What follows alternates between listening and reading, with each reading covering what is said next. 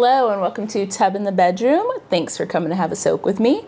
If it's your first time, welcome to the tub. We are continuing our season of self-investment. If you haven't seen any of the previous videos I've done on self-investment, they will pop up on your screen now, so go ahead and check those out. And if you never want to miss a soak sesh, make sure that you hit that like button because it helps the channel. Hit that subscribe button and don't forget to tap that bell so you get those notifications. Okay, so let's get into what you clicked on this video for. Today, we are diving into professional self-investment. Professional self-investment is something that I think is a very, very important topic, and it was even important pre-pandemonium times, but during the pandemonium, it's allowed us to really focus on what we're looking for in a company, what we're looking for as professionals, and what we really want in our life. A lot of us during this time, these past 2 years, have had a moment to realize that our life isn't meant to just work until we're 67 and then live, if we're hopefully healthy, another 5 years, because as of right now, or last time I checked, the average life expectancy is 72 in the United States. Now, my biggest belief is that you should do what you love, or you should be doing something that you enjoy or like to do at a place that you love doing it. So I'm going to give you 5 tips on how to professionally invest in yourself. So let's get into the nitty-gritty, the meat, the potatoes.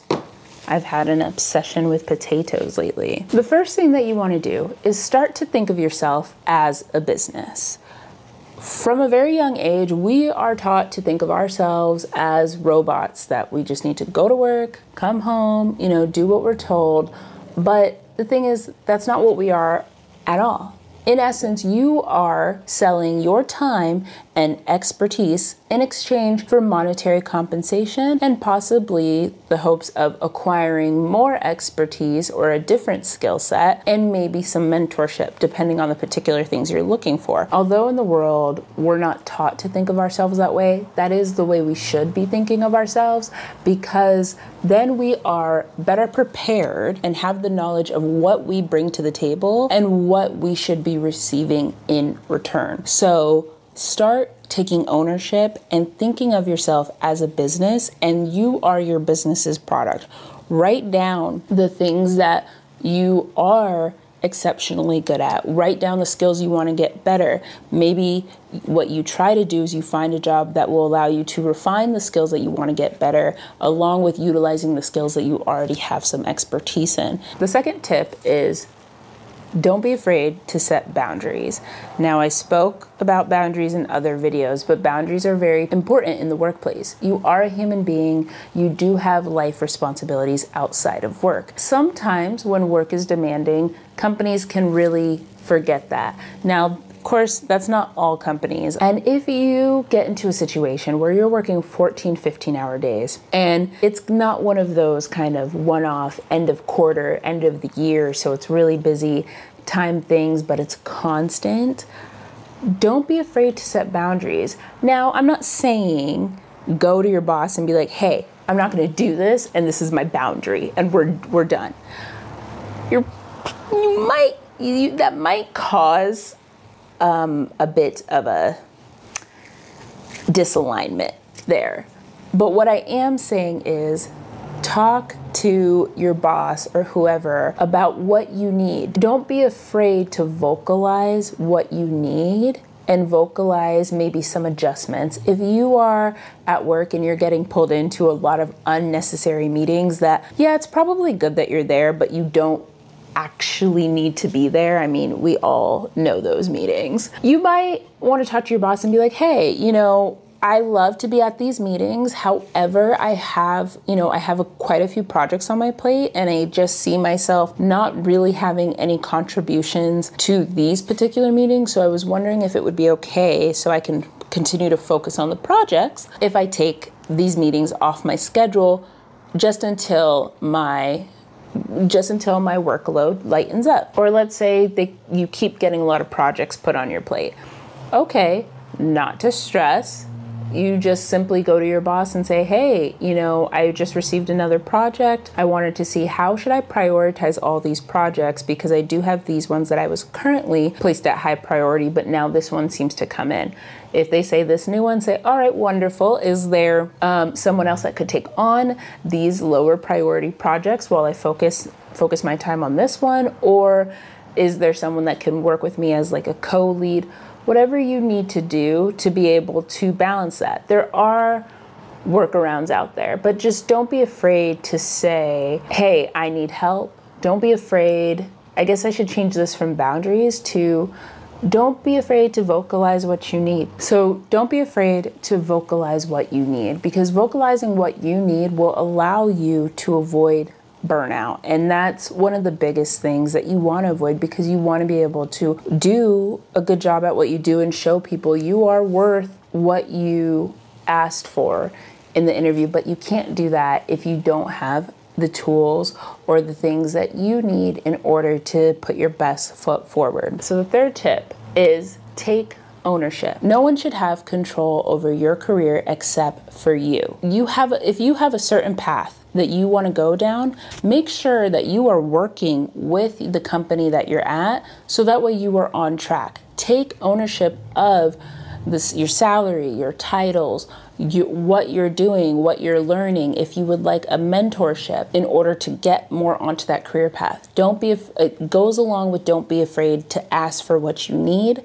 because you're taking ownership, so that way you can have the right titles, the right experience, that if you do unfortunately have to move on to another company, you can move on making a good step forward and knowing that you left that company better. So take ownership, work with the company. Also, if you find, like many of us, that you're doing 2, 3, or 4 different jobs and you're wearing so many hats and you're not being compensated fairly, don't be afraid to discuss a salary adjustment with your current leadership at your company and just see where you can go from there. But don't be afraid to bring up those tough discussions, because that's what it is to take ownership of yourself. The fourth tip is don't be afraid to move on.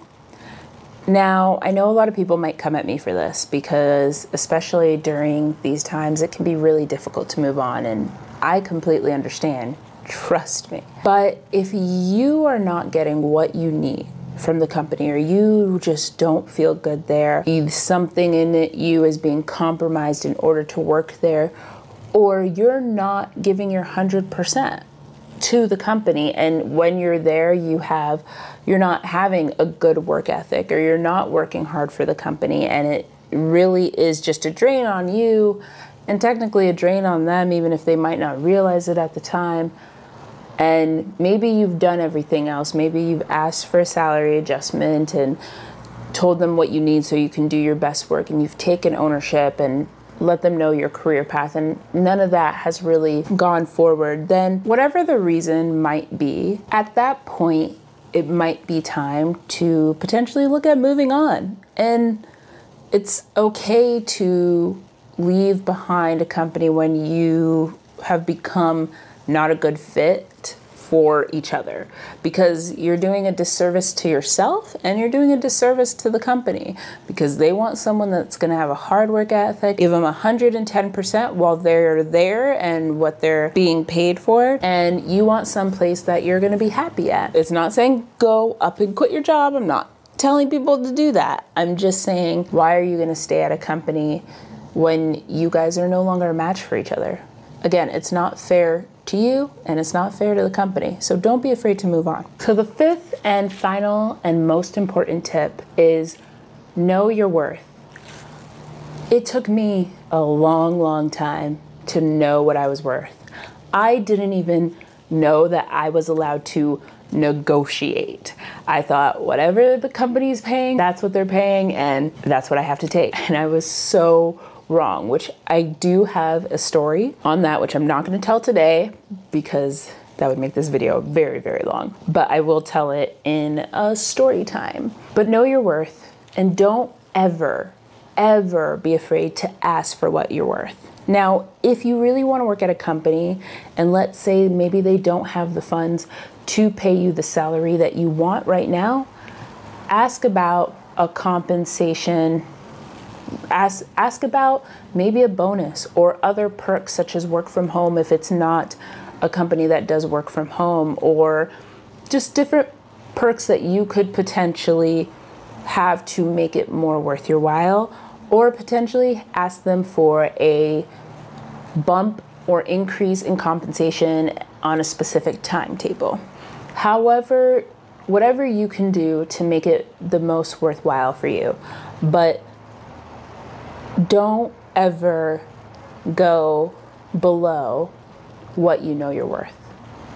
So those are my 5 tips to go ahead and start you on the path to professional self-investment and hopefully to help you create a more intentional professional life. Quick recap. The first one was think of yourself as a business. The second one was don't be afraid to ask for what you need at the workplace, or AKA boundaries. The third thing was take ownership of your career. The fourth thing was don't be afraid to move on. And the fifth and most important thing was know your worth. Thank you for coming to have a soak with me. If you enjoyed today's topic, make sure that you hit that subscribe button and that bell so you never miss a soak sesh. I hope you're enjoying the season of self-investment, and I will see you next week.